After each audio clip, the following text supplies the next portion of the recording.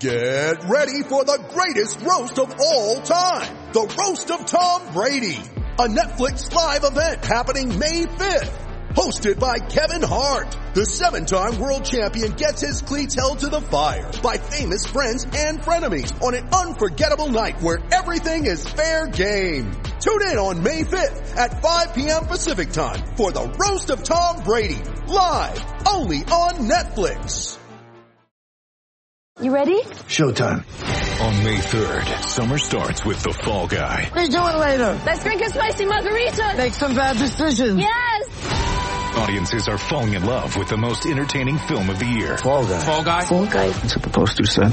See Ryan Gosling and Emily Blunt in the movie critics say exists to make you happy. Trying to make it out? Nope. Because I don't either. It's not what I'm into right now. What are you into? Talking. Yeah. The Fall Guy. Only in theaters May 3rd. Rated PG-13.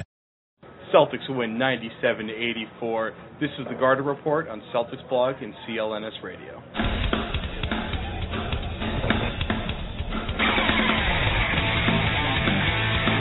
Welcome to the Garter Report. My name is Jared White. I'm catching Evan's shirt right there. His name is Evan Clinchy. Okay. On the other end of the table, Brendan Jackson from Celtics Hub, ESPN True Hoop affiliate. We're going to go over how the Celtics look without now two of their most important players, Rondo obviously being probably the most important. I think Kevin Garnett's a pretty good argument there. And Jared Sullinger, their most exciting and promising of their young stars.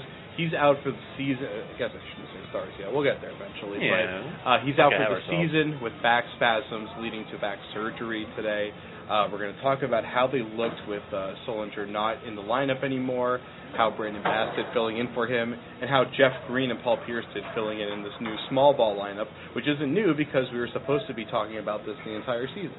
So we'll talk about that too. We'll hear from Doc. We'll hear from Kevin. KG is known for, I think, not swearing on television. Yeah, totally. Not swearing. That's okay. The thing. We'll show you him not swearing on television again because he had a couple good little S-word bombs tonight. Not S-word. Can you say S-bombs to me, Jack? I'll allow it. Okay. I'll allow it. I won't, but okay. Whatever. Well, yeah, B-Jack's ruled. He has the beard. Actually, you both have beards. But his is thicker, so I think he has more... Redder. Yeah. Very, very red. It is redder, so he has more legal precedence over you. I can't deny it. We're going to talk about Jeff Green going to the hole, which was fun tonight. That sounded pretty bad. He was dunking the ball. That's he was slam dunking. Yeah. That happened. And then we're going to box out, and then we're going to ball up, as we always do on the show. Ball up. Okay. It's our Ball of the Night segment. I don't know if you've heard of it. I don't know. I don't watch it in about 20 times. Very. All right. This is a different Evans Clinchy. He looks exactly my the twin same. brother. Okay, whatever.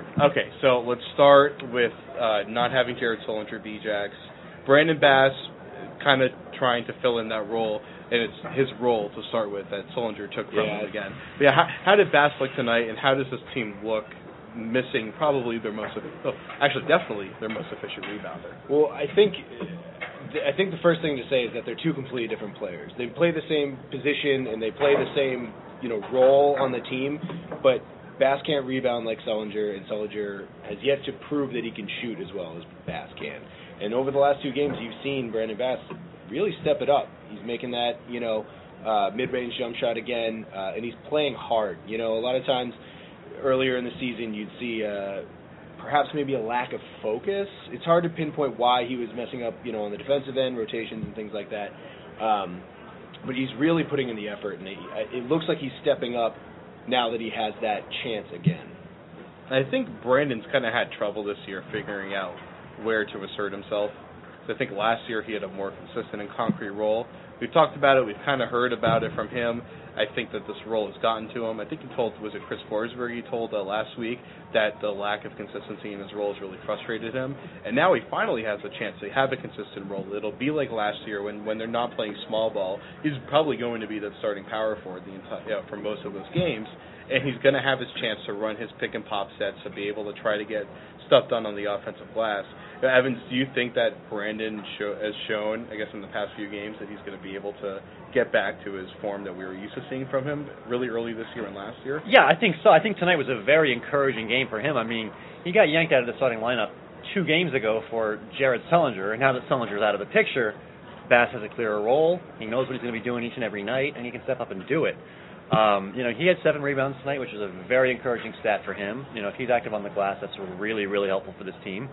But it's not going to be just Bass. I mean, they're going to get an extra couple of goals from Bass, an extra couple from Paul Pierce, an extra couple from Kevin Garnett, Courtney Lee. It's a team effort, and it's not going to be just one guy filling Jared Sullinger's shoes.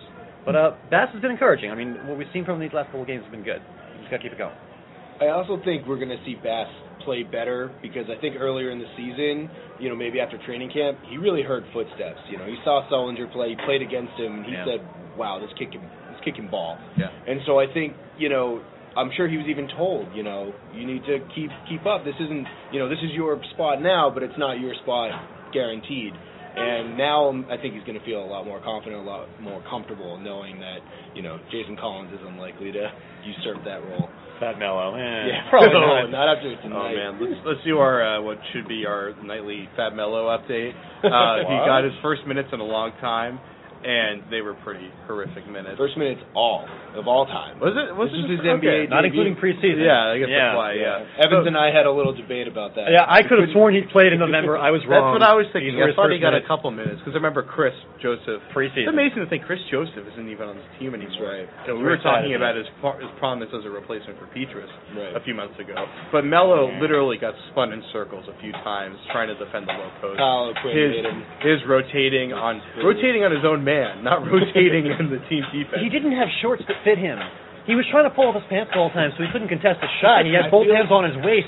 That's the main problem here. That's what I'm saying. Whatever. I think they weren't tied. Like I think it's like one of those rookie moments where you take off your warm up shirt, your shooting shirt, and your jersey's on backwards, or it's not on at all. I think he got in the game and he didn't tie his shorts, so he's running up the court, realizing that they're falling off, and it's pretty funny to watch. Rookie mistake.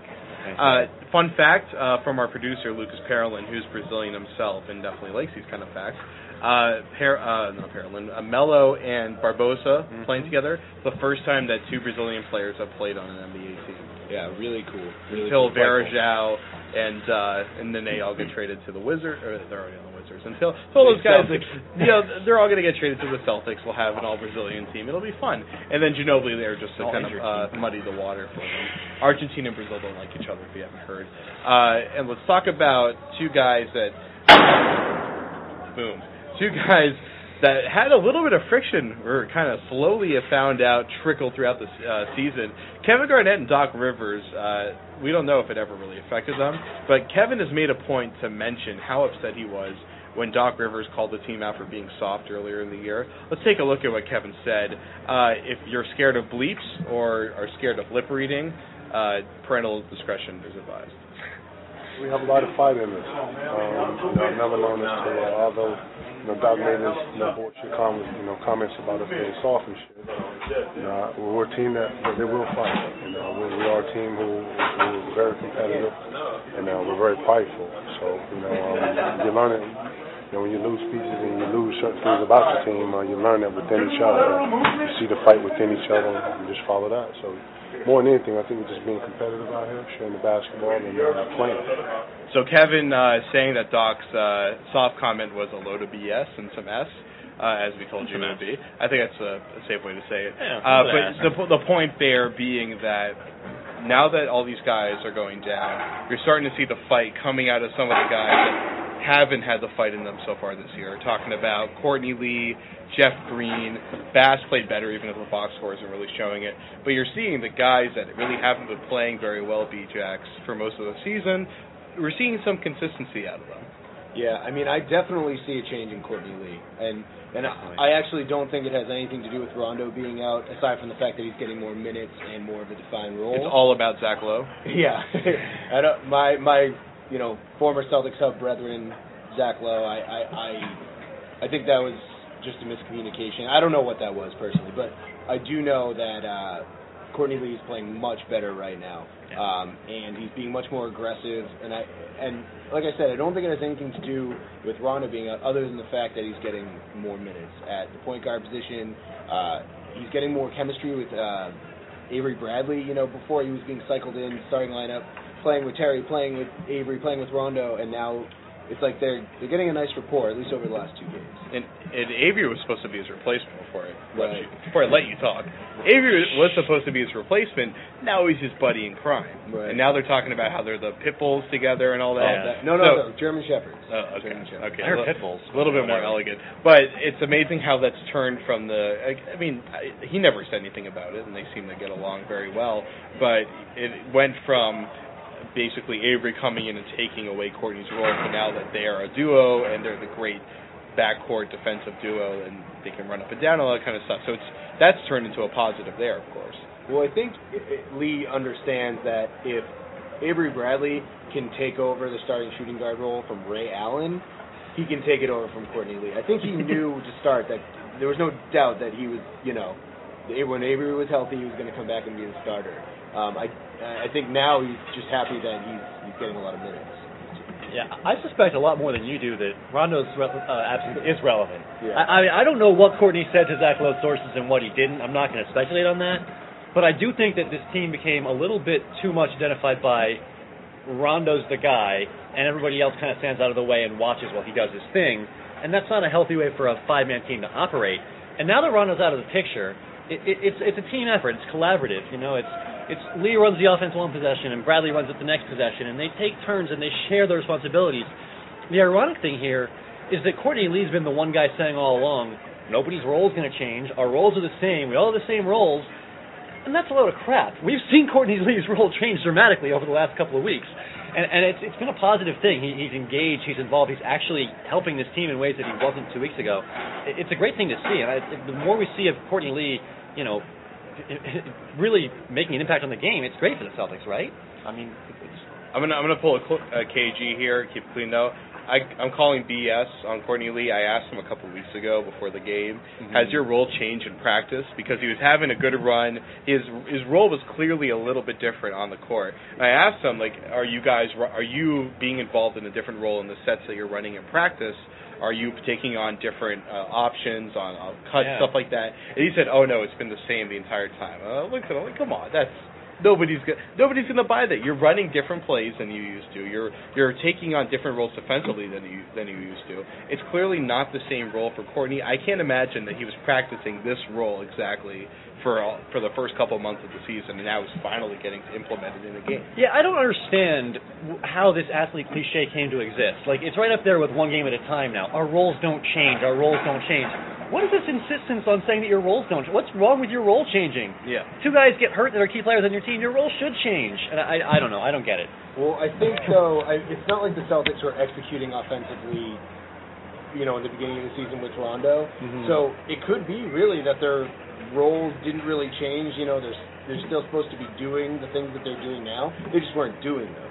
And now I understand that I totally agree with you. When the personnel changes, your role has to adjust. I mean, sure. Courtney Lee's handling the ball a lot more because Rondo's not there. It makes sense. But I think, I guess maybe I'm just giving a little bit more credit to them, just saying and maybe it's their interpretation of their role. Their role is, playing hard, being a defensive stopper, trying to crash the board, gang rebound, getting back on defense, things general principles of the team itself. Those haven't changed at all. You don't think so? Because I think the general principles for the first 40 games this season were Rajon Rondo is going to stand there for 20 seconds with the ball in his hands. He's going to wait till there's 3 or 4 seconds on the shot clock, and then he's going to make a pass to some guy for a contested long two. I think that was the reality, but I don't changed, right? I mean, come on. Well, right, but I think that was the reality, but I don't think that was drawn up on the I don't care what's drawn up. What you see on the court is what you see on the court, and what you saw for the first 40 games was, not fundamentally great basketball. Okay, let's go to a really high percentage shot. Jeff Green dunks. He's good at makes throwing 92% of them. He's pretty good at throwing the ball inside of the rim. He doesn't show much reaction to it. Let's take a look at what he had to say about that after the game. What does it do to you when you have a dunk like that? Nothing. Come on, it's 2 points. Well, for my team, it's an extra boost of energy. And, you see the way the bench reacts. The crowd was wild. That helps us out. So, it's 2 points at the end of the day. I just try to make a good play. It just happens to be that. It doesn't get you going, though? It doesn't get you energized? You see me, I'm, same facial expression, same demeanor. You got to react a little bit afterwards, though. You just saw me do it. I don't. I mean, I don't have any kind of, I don't yell. I leave that to Kevin. I don't, do the, antics, chest bump. I did it tonight. You did do that. But that's because of Jet. He wants me to do it, and but I mean, my first thought is to get back up defense. I don't want Doc yelling at me.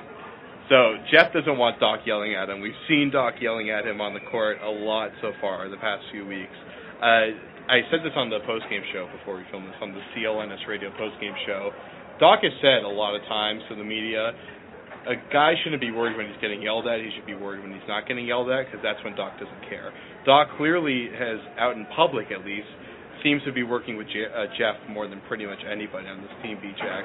We're seeing the dividends pay off now that Jeff's starting to get to run a little bit of point forward and get a little bit of more action, where he's, instead of getting the ball in kind of like a perimeter post-up and starting out of the triple threat, he's actually getting the ball while he's moving, coming around screens, and not having to get past that first defender and just try to finish, and that's what he's really good at.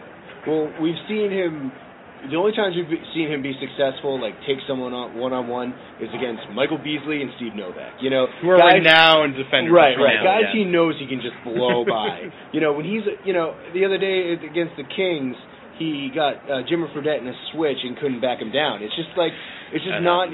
You're right. He's just so much more comfortable. Really bad. Moving without the ball, cutting and getting open. Rather, you see him on the perimeter if he, when he pauses for a second in the triple threat position and then just makes another, wing pass. I like him much better in this role, cutting baseline, cutting down the lane when, there's a bad switch. And we'll see if that continues. I have a feeling that was more of a product of the Magic's being just completely out of sorts. They're injury riddled. They don't have a ton of their guys. Their rim protectors weren't necessarily there or paying attention tonight. And do they have rim protectors? Baby takes charges. We know that. Not anymore, unfortunately. Yeah. I mean, everybody looks good when they're playing the Kings and the Magic, don't get me wrong. But we've seen a couple of games now where Jeff Green is not just standing there on the perimeter doing nothing. He's asserting himself. He's showing some energy. He's showing some initiative to attack the basket. I mean, this is encouraging, right?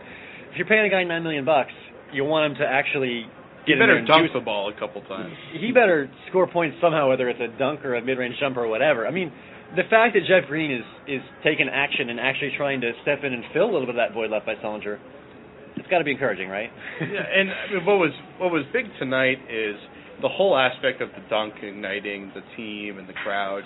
It's something that I think probably gets overblown most of the time. But it is exactly. But while I am being ridiculous most of the time, a little bit. Jeff did say tonight that when he throws it down, he's not going to show his emotion. He's thinking about getting back on D. But he says that the bench reacts and the crowd reacts, and that fuels the team. And I mean, that's kind of an obvious thing. It might get overblown as to how big of an effect it'll have on the game. But on a game like this, where there was no energy in the building whatsoever for the first half, even though the Celtics were playing pretty good basketball, there wasn't really any energy.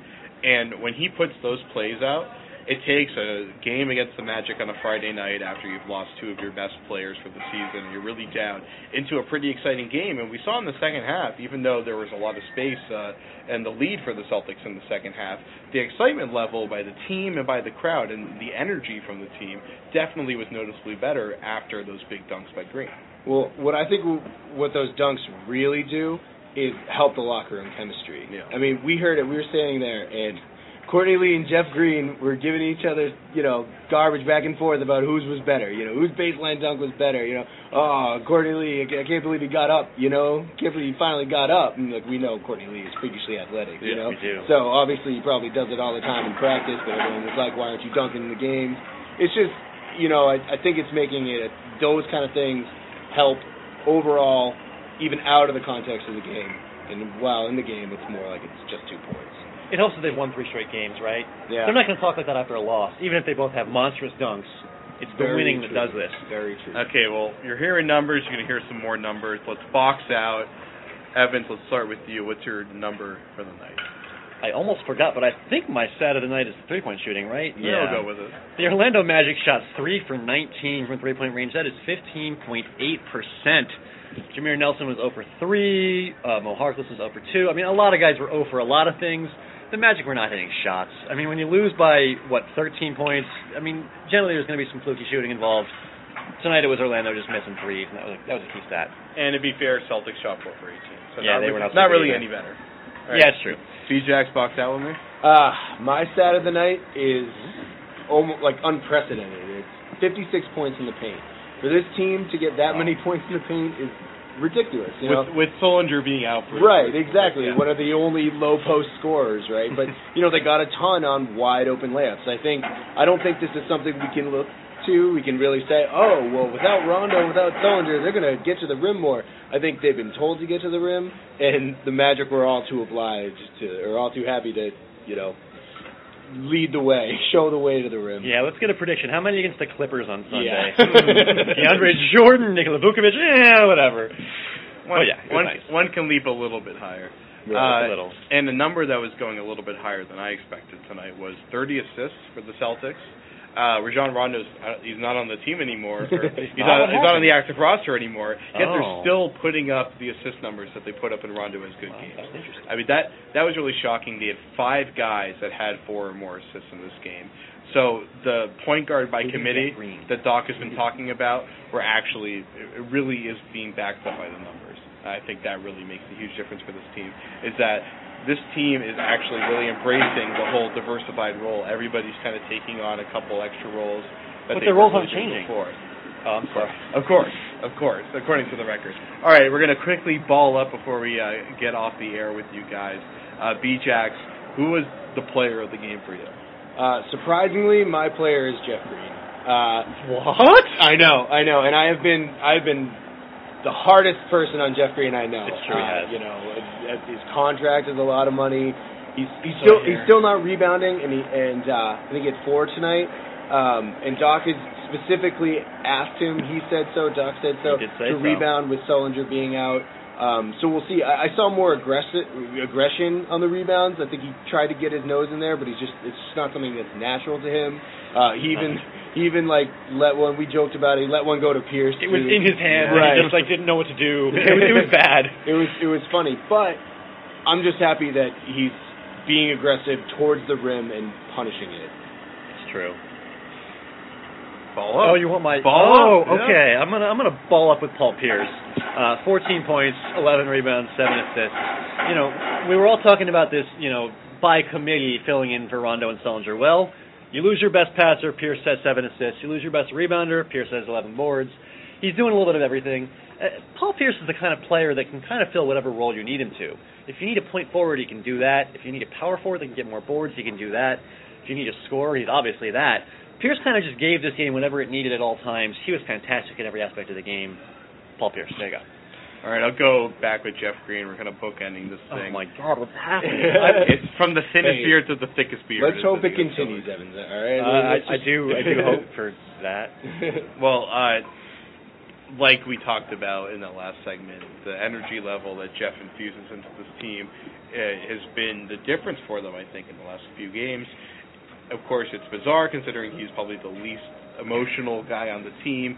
If you're watching the game on mute and you're just looking at his face, you think that he doesn't really do anything energy-wise for the team. And then you turn the sound on and it gets even worse because you've never heard him raise his voice before.